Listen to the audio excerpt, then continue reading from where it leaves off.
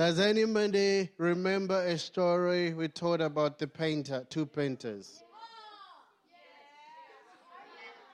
And this explains why we don't have billionaires around. So, what was that about?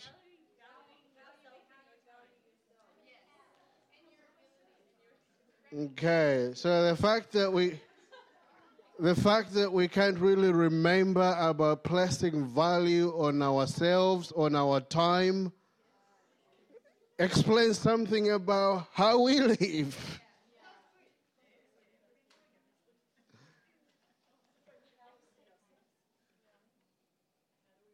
Because it doesn't matter how much money you have, if you don't have value for yourself and your time, it's really not going to take you anywhere much. So how do you value your time?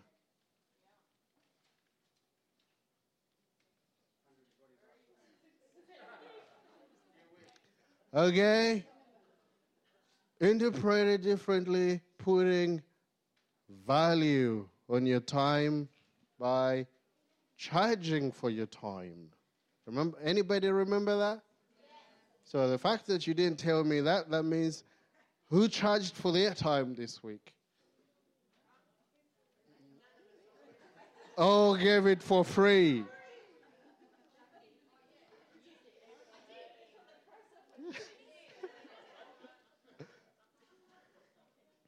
So if your time is one of your biggest resources and you never charge for it,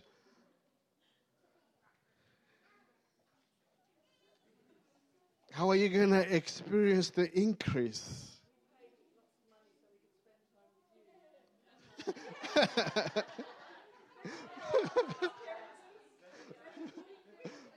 But it's good an investment. Investing in yourself, in your life, and in your education is very good.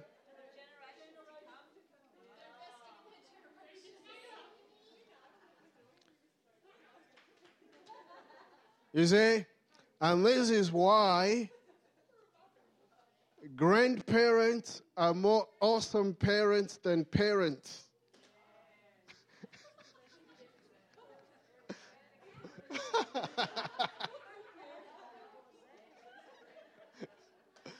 Because they're well practiced and invested. They got to practice on you and made all the mistakes on you, and by the time you give them grandchildren, they're experts.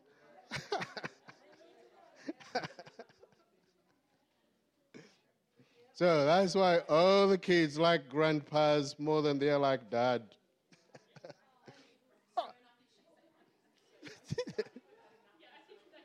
Okay, moving on. So the other issue we talked about was you can be part of a community in two capacities. What are they? Sorry? That's not the words we talked about. You can be part of a community or a family in two capacities. Okay? You can either be a father or a son. And what are the differences between those two?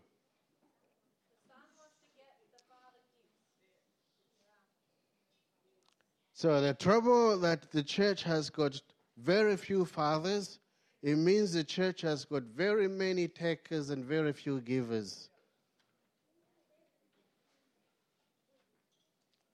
Which makes the church a very poor place.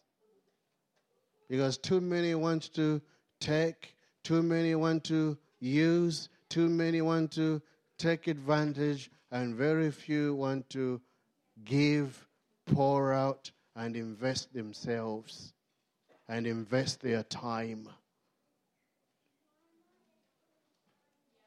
Remember that?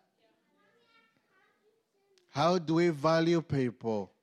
We value people by the amount of time we spend on them.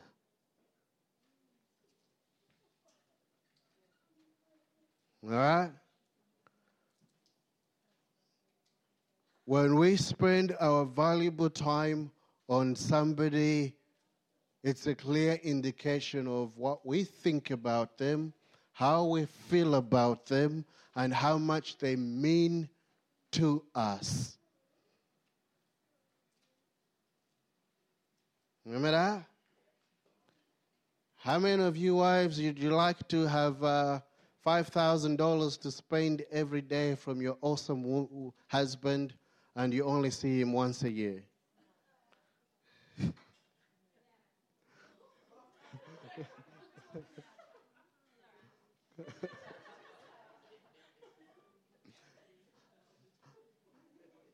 Then, in that case, well, might bring a few issues, but the point is, are you married to their money or to them?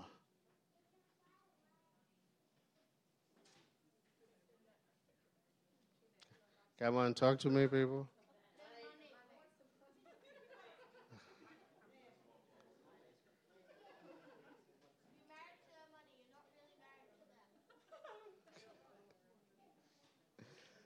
Okay. The more we talk about this, I may have to make we may have to make pastoral counseling sessions. And we know the easiest way to do all these pastoral issues.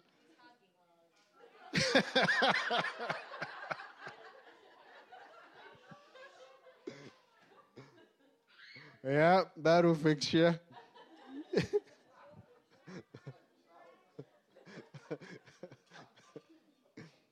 Okay, the thing is by the amount of time people are willing to spend with you or on you, it brings a certain sense of worth and value. It's an indication of how much they value you, how much you mean to them.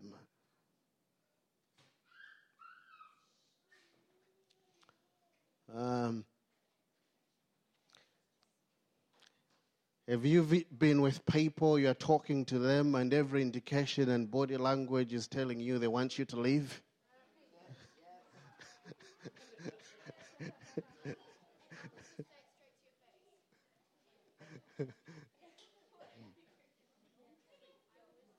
Never been there, Jackie?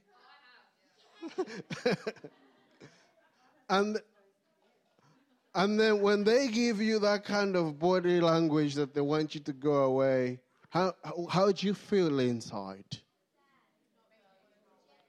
You don't feel valued.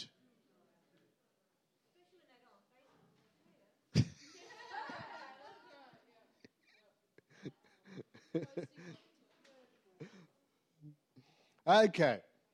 So tonight we are doing key number 3.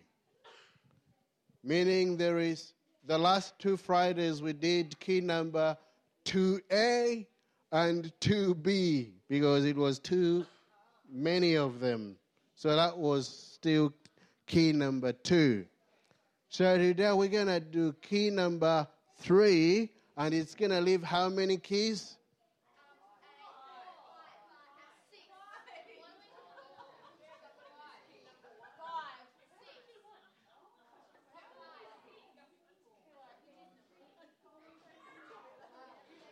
So we're going to start doing a maths class now.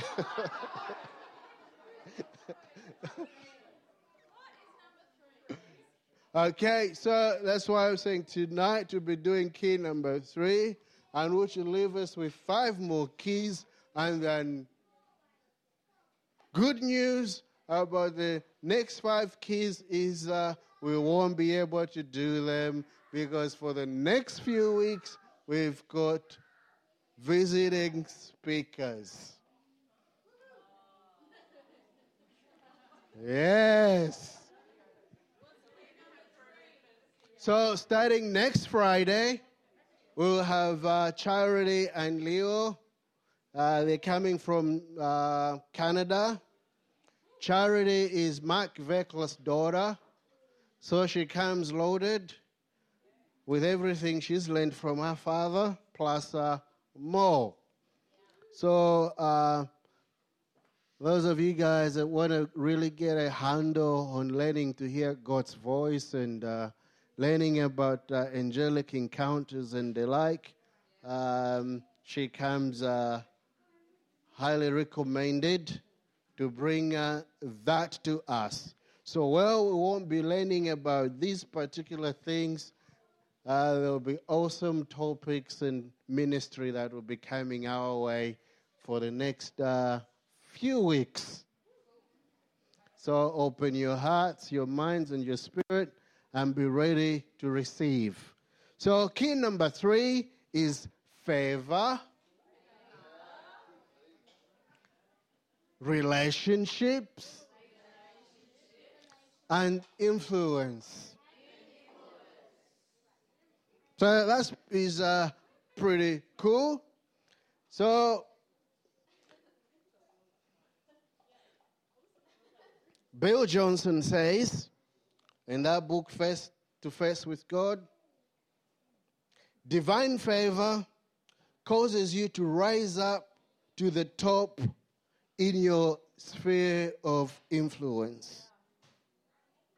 And the reality is that favor can be recognized more easily when you start at the bottom.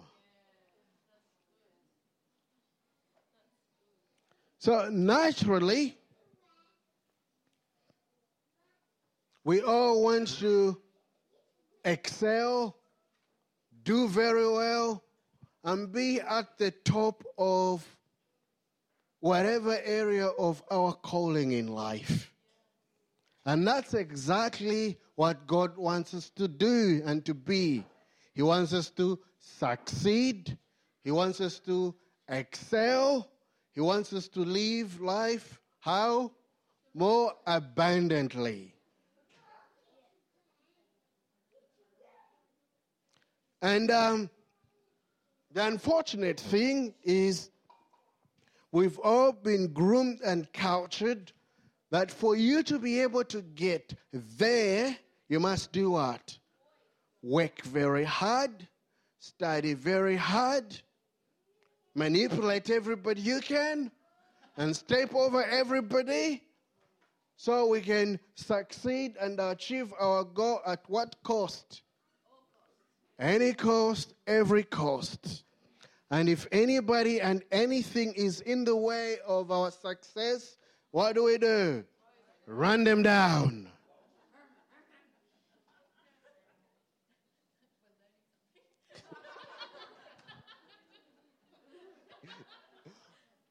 No, that's not the lesson.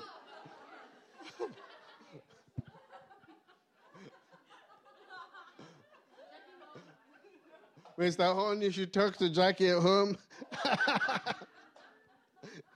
This is a list of what not to do. Okay? But the thing he's saying,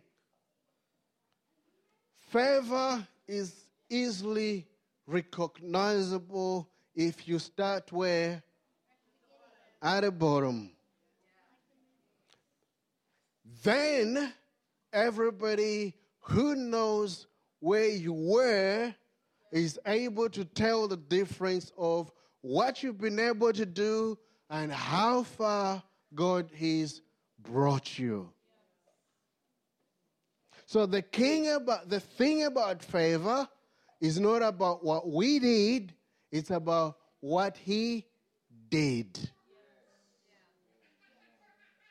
In experiencing favor, we become a showcasing of God's goodness. And this is a little part where David says, surely goodness and mercy shall follow me all the days of my life. That his life becomes an exhibition of God's goodness, mercy, and favor. Okay? So God's heart and intention for you is that your life should be a moving billboard or exhibition of his goodness, of his kindness, of his mercy, and his favor. And favor being easily recognizable from the beginning, that's why it pleased God to choose the foolish things of this world to bring the awesome things of this world to shame. It pleased God to choose the foolish things of this world to confound the wise.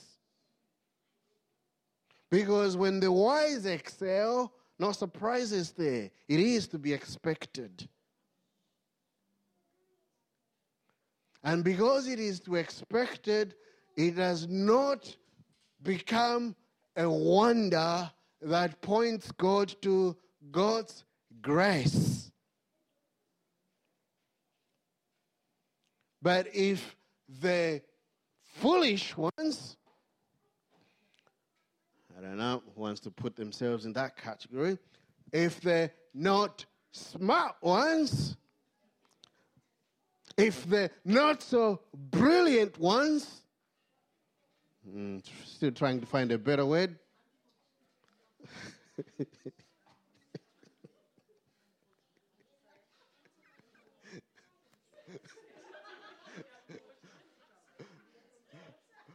they are using a word. When we're looking at this property, the salesman, the real estate sales guy, his sales pitch was, this is a reserve. Nobody will ever build on it, so you will never get to see a very unfortunate house being built next door to you. So, yeah. That was his sales pitch. So since then, we say, well, we're never going to see an unfortunate house. So in his sales pitch, there is unfortunate places. But that's the point, that God chooses the unfortunate things of this life. So when his goodness demonstrates, his goodness is demonstrated, everybody can see and say, but God. Now, there's a little bit of good news in here. The good news is, thank you, wife.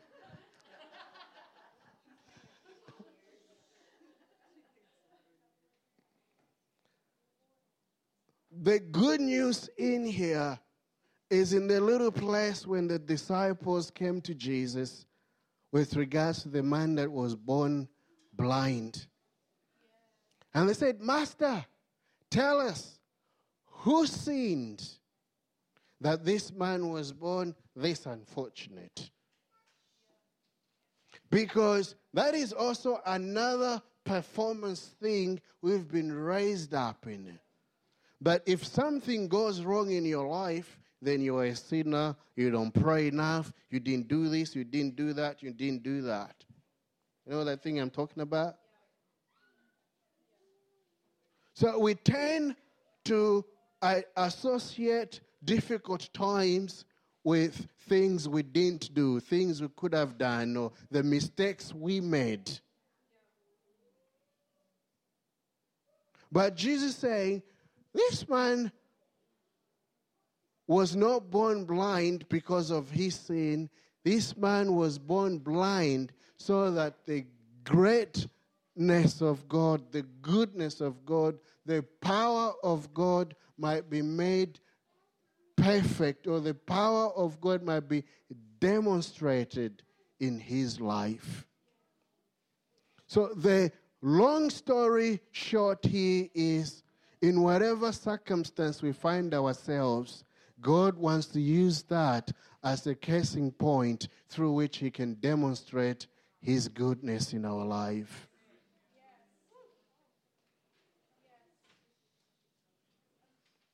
So it is in that place where whatever challenging situation we find ourselves that puts us directly in place to be able to experience God's favor.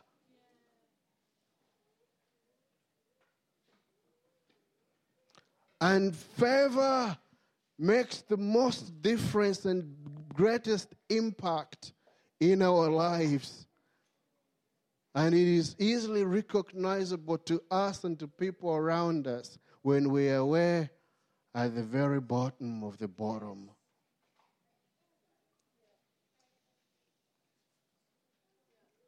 Now, here's the cool thing about favor. What do you need to do to get favor?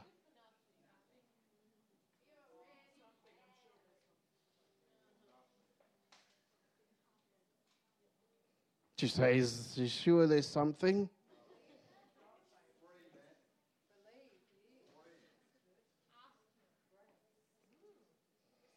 So if you did something to receive favor, is it a favor? You paid for it.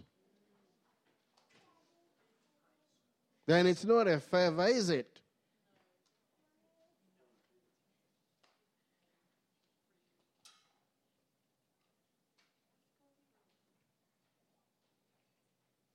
So favor is out of free awesomeness of his heart that he just wants to do something awesome for you. So if we're expecting that we have to pay for favor, next time favor comes our way, what are we going to do? Why? Because we feel, what am I going to have to give in if I get that?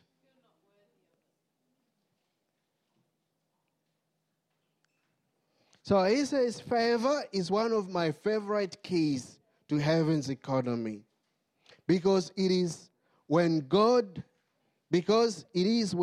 sets us apart that people notice or connect to us. Even though we might not be the best or the most qualified. Okay? So to receive favor, you don't have to be the best qualified or the most educated or the best one of them all. It says, I have seen people with favor win interview over everyone who was the most qualified.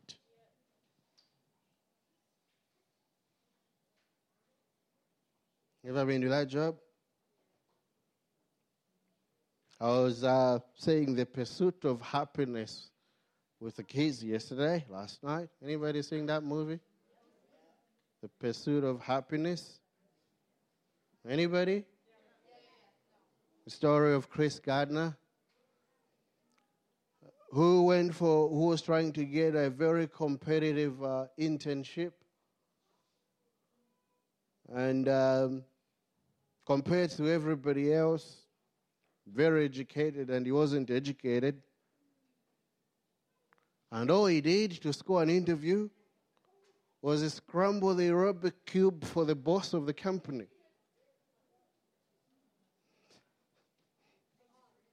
You know those things, Rubik's Cube? Rubik's Cube, there you go. Not aerobics. Did that and got the interview and moved from sleeping in the toilet, the cave, to somebody with a net worth of $60 million today. How do you move from spending the nights in the toilet to $60 million? All because he did a Rubik's Cube.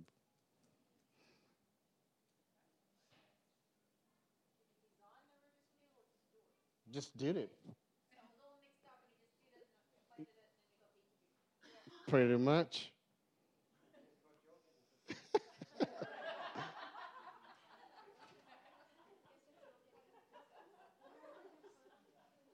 So, the point here is your gifting is meant to be a doorknob, according to Isabel, to open your doors into your destiny.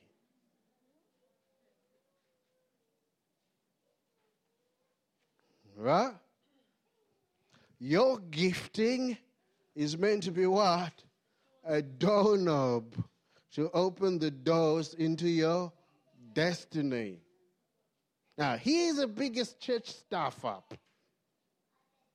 We've made our gifting the destiny. How dumb is that?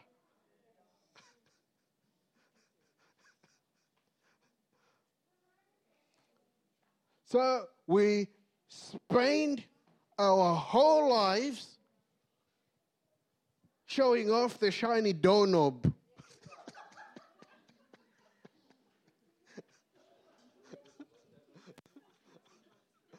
Look at my doorknob. It's silver. Mine is gold. Mine is bronze. Oh, look at the shape of the doorknob. It's such a good doorknob. It's round. It's got shiny edges. And then we have a church meeting and have a good gathering and discuss our doorknobs. When you think about my doorknob, oh, mine is bedazzled. Bejeweled. And we talk about doorknobs on the thing, and then God is like, what's wrong with these people? And then the angels, they're just wondering if one of them is going to figure out and flick the thing and see what's behind the door. And then we have worship services. Oh, Lord, we thank you for the doorknobs. They are very shine. They are good. They are awesome. They are bigger than everybody else's doorknobs. And then we have an impartation service. Can I get some doorknobs like yours? Receive the doorknob. Receive the doorknob. Doorknob.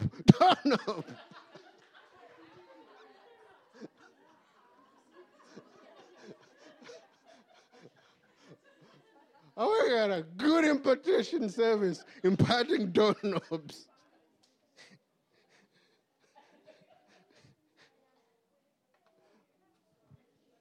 Can you imagine what the angels do when they're sitting around church? They're like, wow.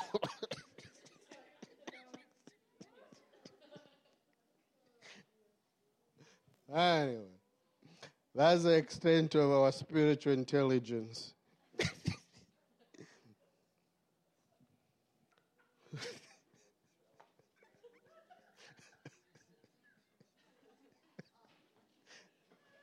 Shiny doorknobs.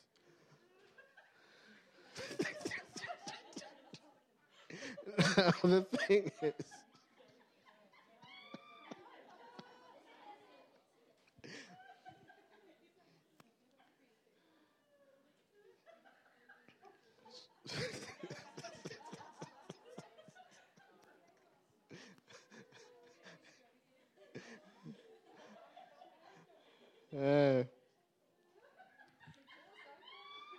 and then we go on YouTube and say, did you see the doorknob such and such has got?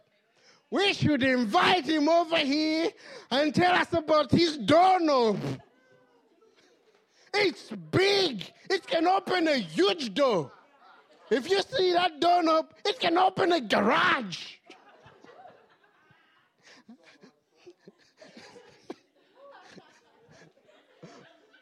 All the way, never getting into the garage.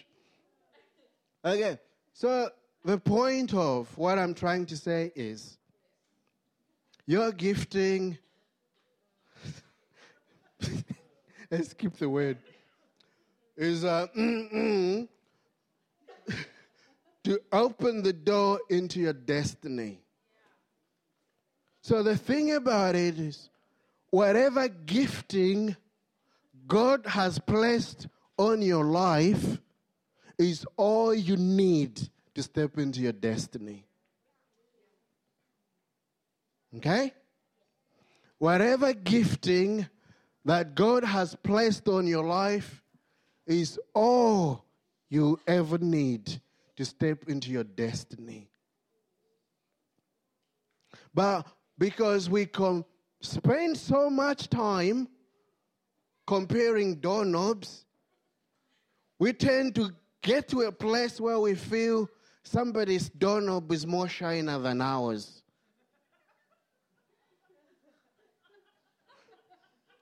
And because we think their doorknob is better than our doorknob, we want their doorknob. Yeah, doorknob.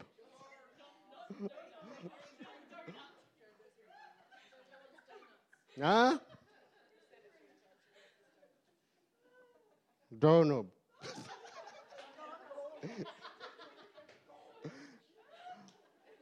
Okay, the doorknob. But where's the fun in that?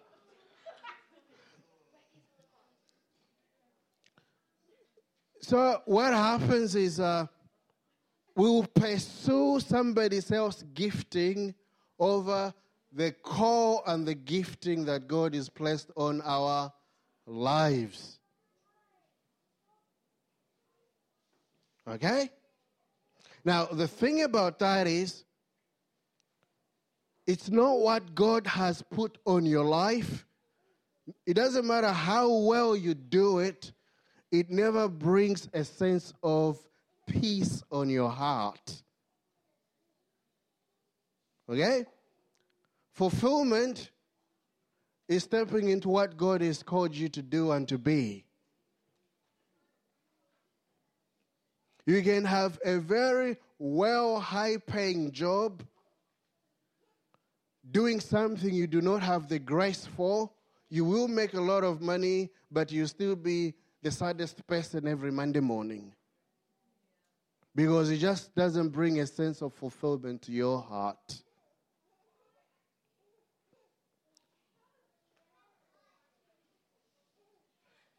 Okay? Remember those people that say, you do something you love and you never do what? Because you're doing something that comes natural and gives you a sense of fulfillment in your innermost being.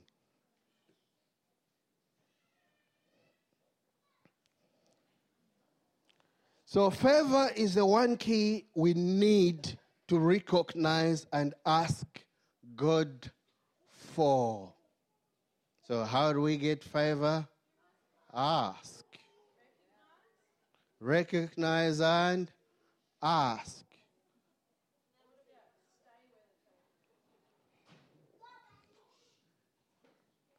Okay? Makes it easy. So if it totally depends on not what we can do, but on what God does, it puts everybody on an even platform. So that means there is no unfortunate people, because every person has got as much chance as the next person. You get as much opportunity as the other person.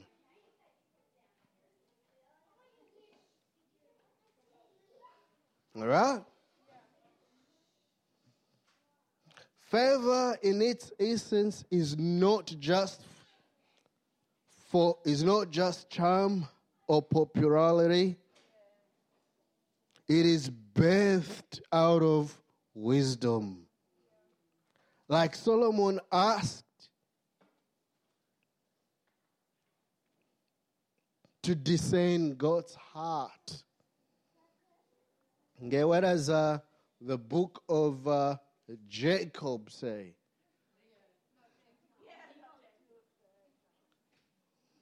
Is there the book of Jacob?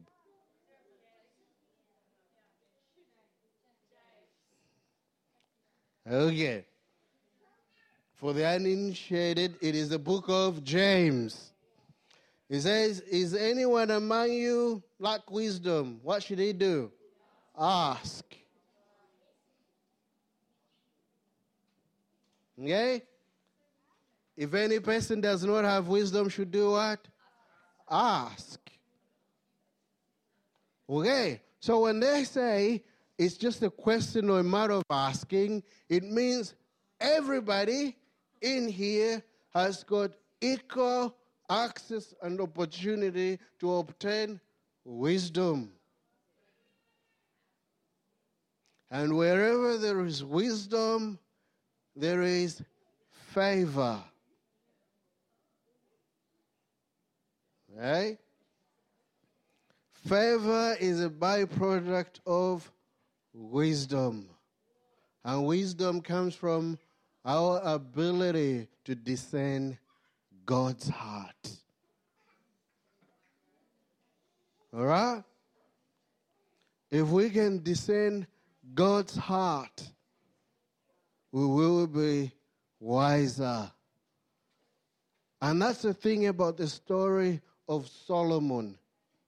He asked for wisdom.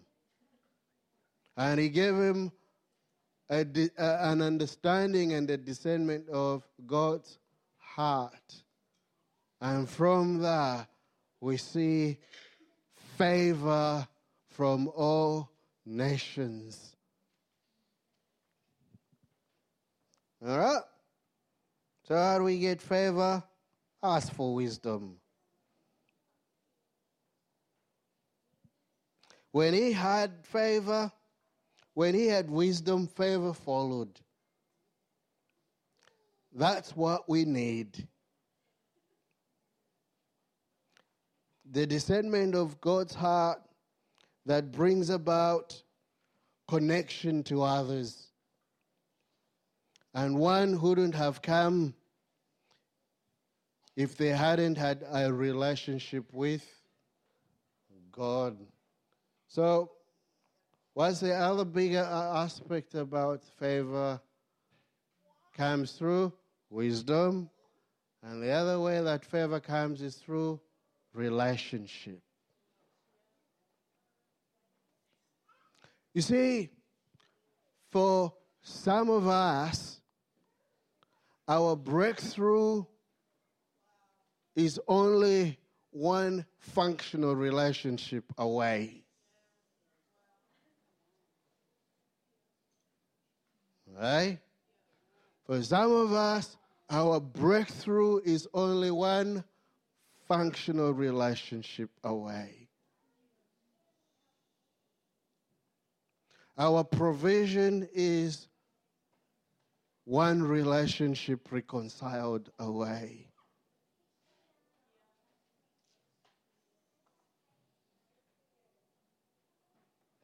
I did talk about in passing last time that the basis of every human problem is bad relationships. Okay? The reason why one family goes hungry and the other family throws away food in the garbage bin is relationships.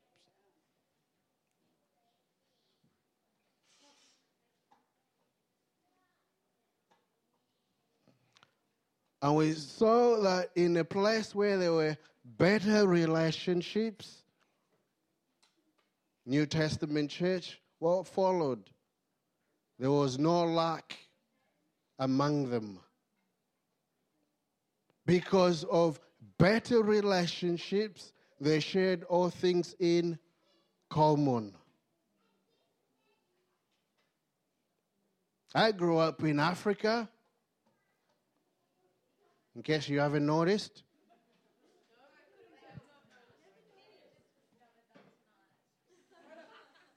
I grew up in Africa, and here is what may shock you.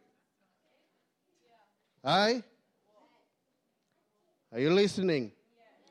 I grew up in Africa. What will shock you is in Africa, I've never seen a poor Indian.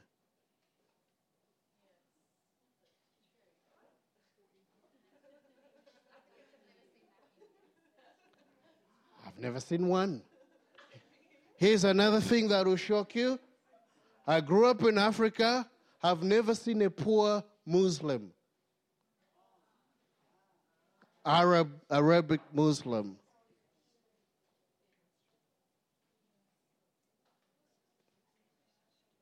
And we're yet to come across a poor Jew.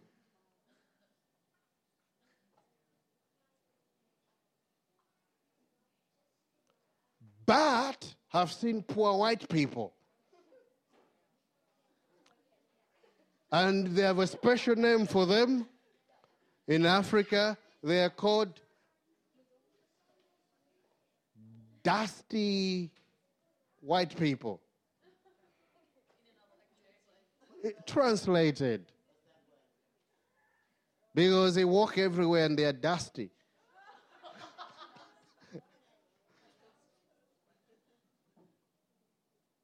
Okay?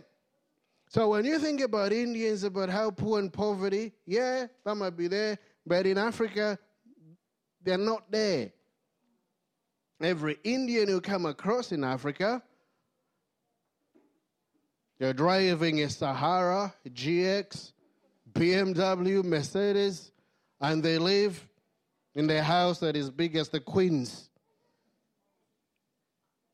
And they own the whole string of shops on the street.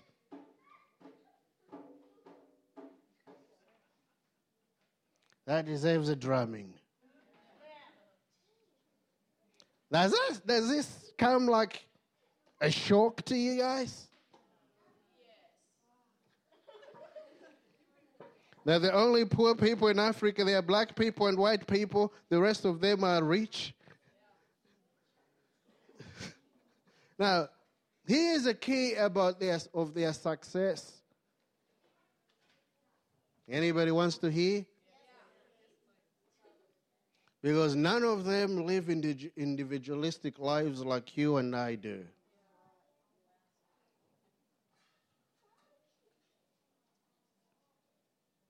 They live in gangs, and they all get rich in their gang or family. You know, they live in family, and they all prosper as a family. It's awesome. What they do is, when Indian comes and starts a shop. And when their shop prospers, they send for a relative in India who comes, works in the shop, and after 2-3 years, he starts his own shop next door, who sends for another relative to India, works in the shop, after 3 years, starts his own shop, and sends for another relative to India, who comes, starts a shop, and then sends for another relative to India, who comes, works in the shop, and starts the shop. And by the end of the day, you have the whole mini Mumbai street.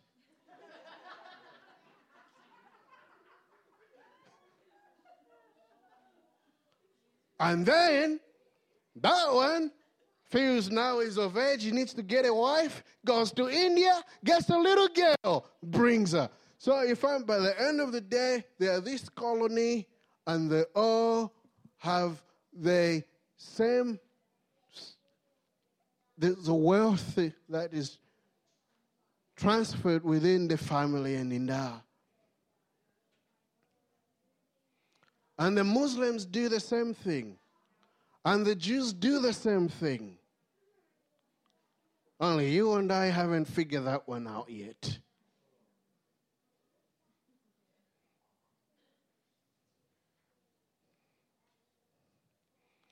And you find that within the network of relationships, you're listening? Within the network of relationships, there is no need that cannot be met, and they never even go to the bank for any loans. Because there's no point. Within their network of relationship, every need will be met. Wives, girlfriends, boyfriends, jobs, house, money, everything within that network of relationships. Which is awesome. So the biggest challenge I found as an evangelist over there trying to convert Muslims was I would share the gospel and they'd say, I understand what you share and I want to give my heart to Jesus. But the moment I give my heart to Jesus, I'll be cast out of the family.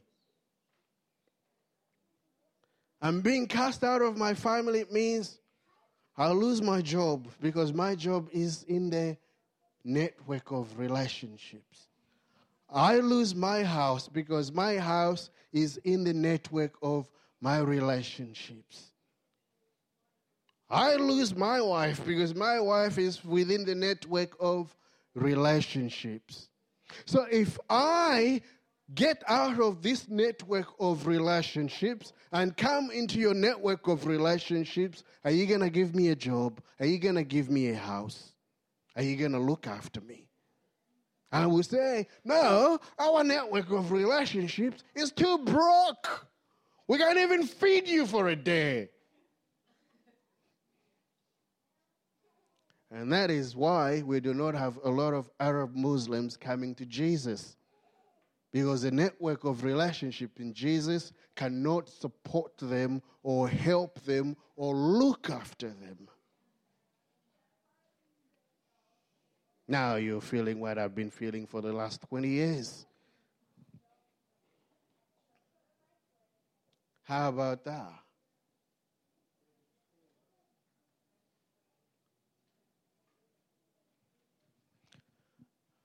And relationships is something that we're just not very good at.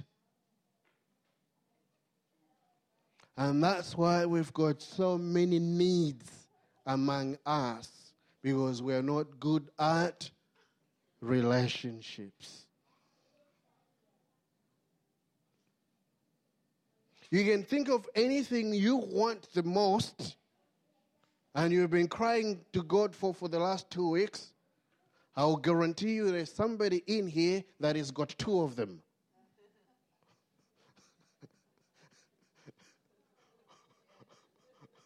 Or 3 or 4. Or 6 of them. But because we do not know how to relate, we just never come to a place of being in common that there is no needs among us.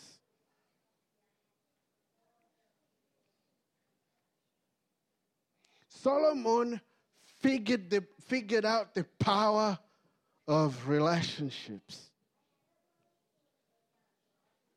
and just how much better relationships expands your sphere of, brings us to our third thing for the day, our sphere of influence. You can only have a better and positive influence on people you have a better relationship with. Okay? The reign of Solomon was marked by peace. His father, David, spent his whole life fighting the Jebusites and Jebusite and every side. You know, Solomon is the one king that never fought a battle in his life.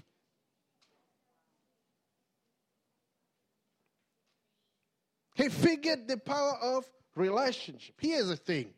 Solomon had 300 wives.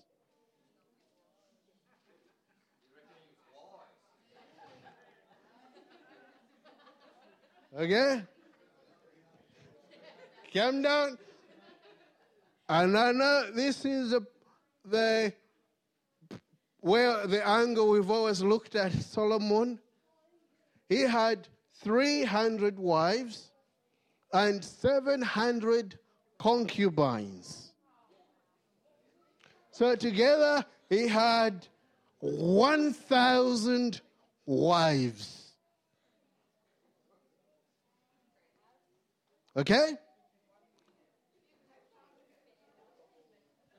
He didn't have time to go around. No. That's not the point. It gave him so much time to get a life. Because here's a thing you've never looked at.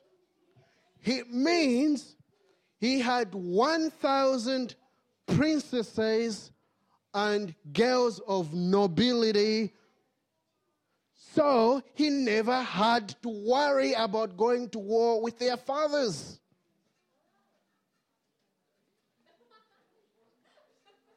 That was the most incredible art of diplomacy. 1,000 kings and noblemen were all his fathers-in-law, and he never had to have a quarrel with them. Okay? Now that is diplomacy at its best. How about that?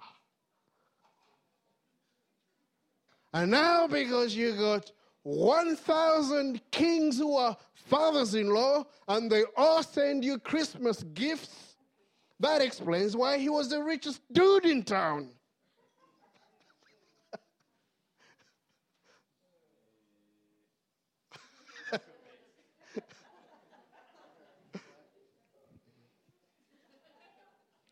Because all brought tributes to Solomon. And every girl that came brought presents from her father. So the idea about getting married and having these women was not about wives, it was about extending spheres of influence. It was about extending his reach of diplomatic relationships.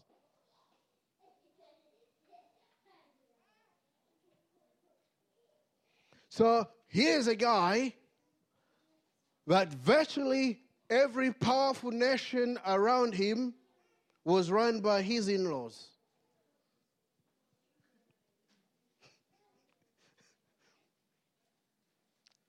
It worked well for him. He never had to make the rounds, but he still received the tribute.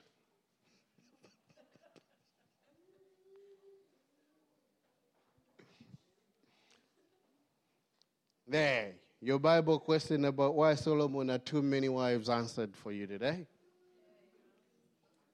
What was at the heart of the issue was relationships, getting along, and influence.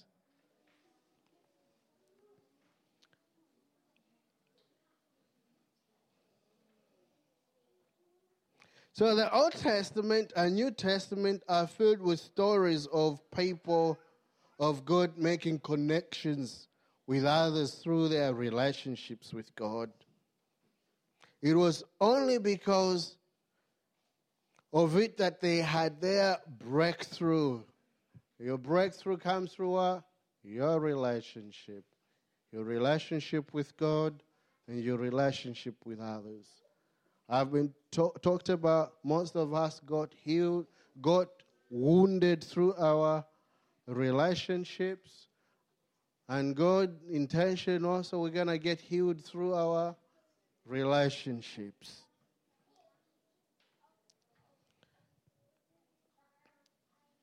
So here's one. Influence comes from our abilities. Where does influence come from? Abilities, favor, education, knowledge, and wisdom. But it can also be spiritual addition to our natural qualities. In other words, when we are developing a life in God, we have the opportunity not just to be limited to our own relational spheres of authority, but to God's sphere of authority as well.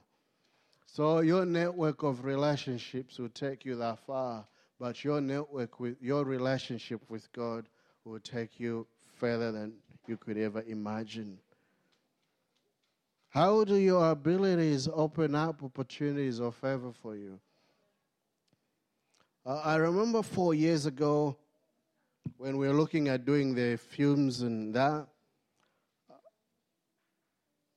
I had this thought to film a little promotion for the counselor for his upcoming election campaign. It's 4 years ago. And he thought it was a good idea. He let me, took my thing, went in the council chamber, whole thing, and he made a presentation and I filmed it. Didn't think much of it. 3 years later, we are having all this thing we've been having with the council, and we write to see the mayor and the council, and guess who turns up to the meeting? The same guy that I did a little video for. And he's our local councillor that has been very supportive and instrumental in helping us achieve what we've been doing.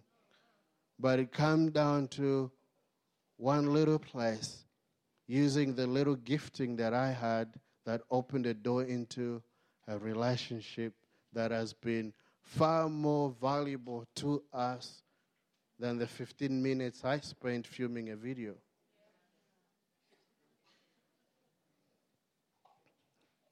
Does that make sense?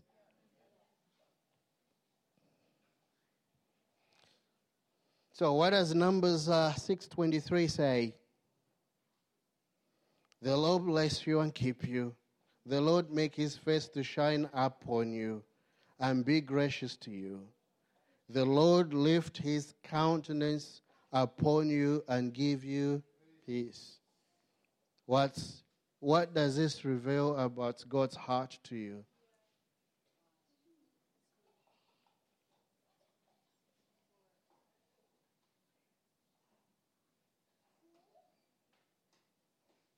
That's favor.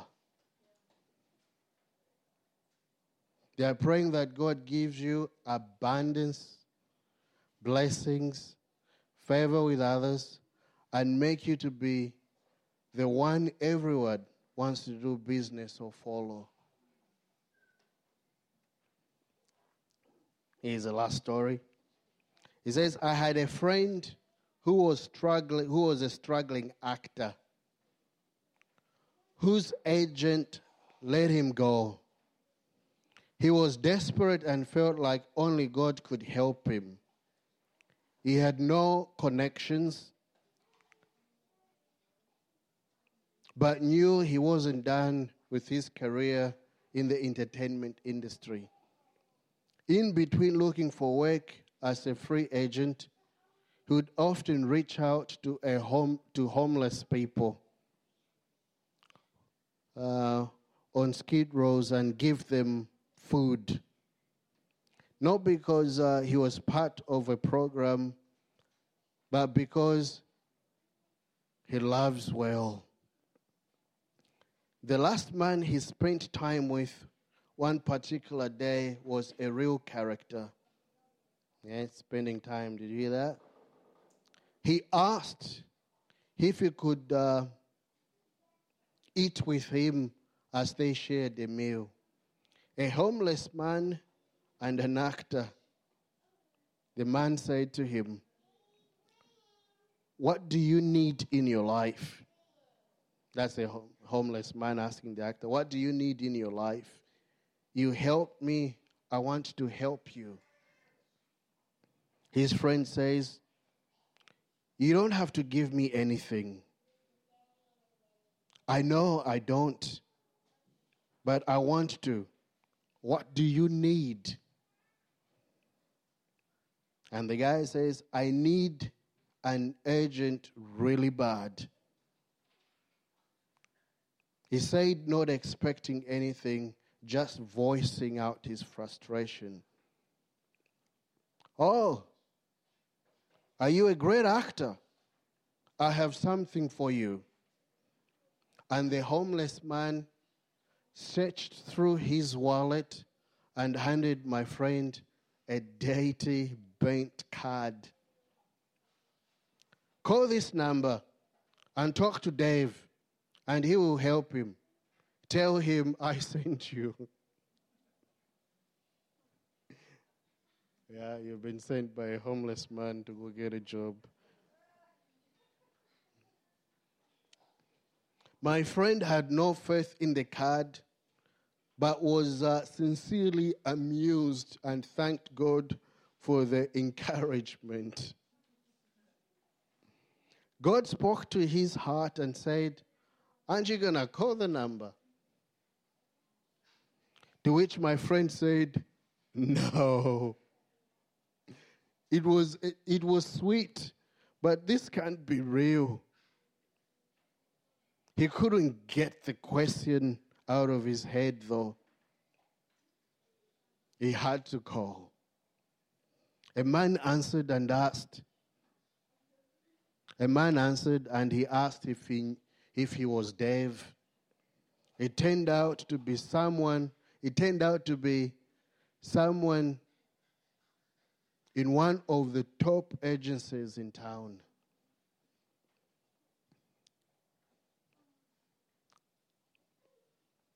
One he had tried to get into several times. He told Dave how he came to get this card, and Dave immediately wanted to meet him.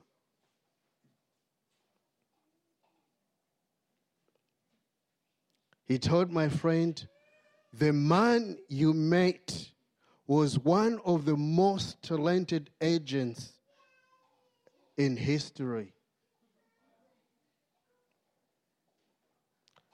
But he lost his family in a car accident,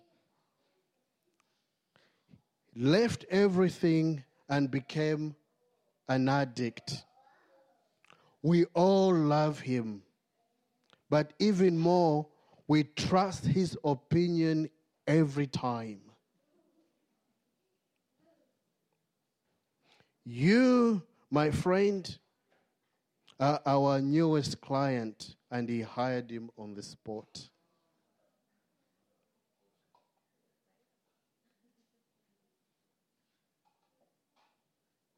Says, "I love favor. Through it, Abraham got Sarah. Joshua got a promised land. Joseph saved his family.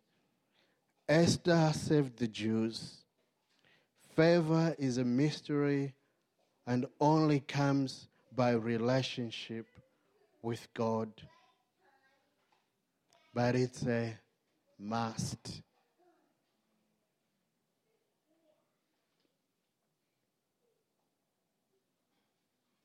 And when I say probably your greatest breakthrough is only a relationship away,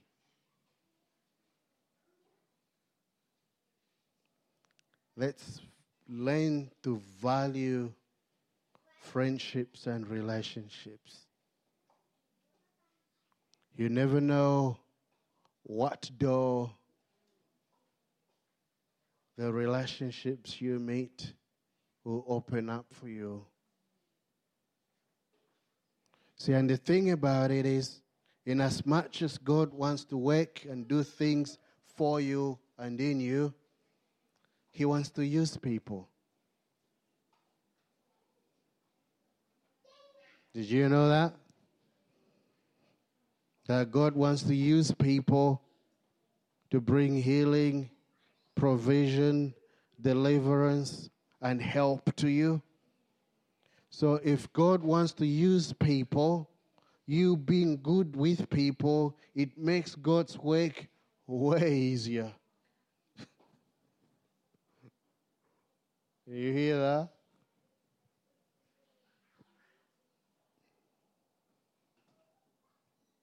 I remember asking God for help. Anybody ever ask God for help about things? And then God, in His answering my prayer, says, you want to ring this person and talk to them about your problems?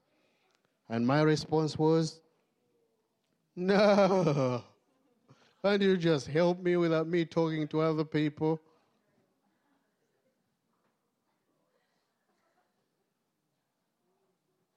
So why is my heart saying no? Because there are heart issues. For me to make the call, that means I have to confront heart issues and resolve heart issues and deal with heart issues. And actually, we don't want to do that.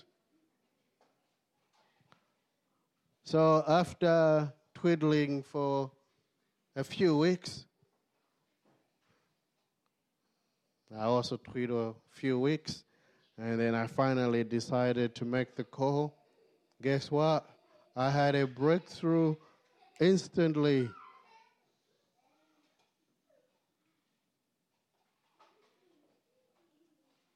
So, what does God want to use to bring a breakthrough and healing in your life?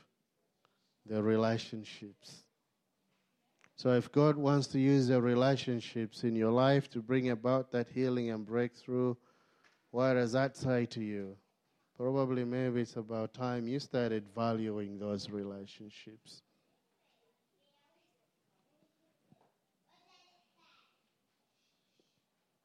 Even the relationships such as the homeless man. All right? And that's it for today. Key number 4, nobody likes it. Hard work.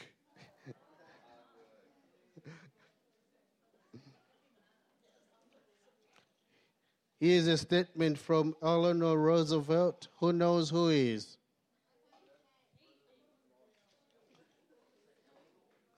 Eleanor. Yeah, sorry. Who knows who she is? Whose wife?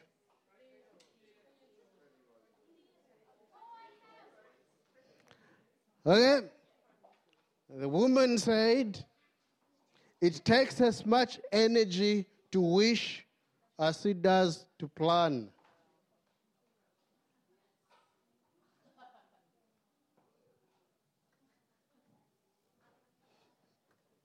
So you can wish or you can just go and plan. What are you going to do? And the words of Eleanor will leave you with that. Father, we just ask that you continue opening our hearts and deepening and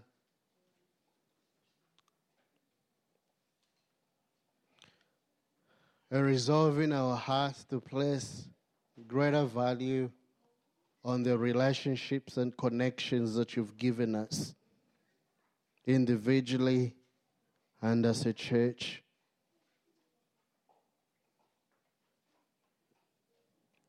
People often ask, how do you, a small church, get all these speakers that come here? And I say, relationships.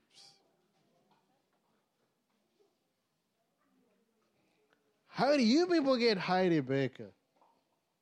And we say, it's relationships. Amen. Bless you. Go have fun.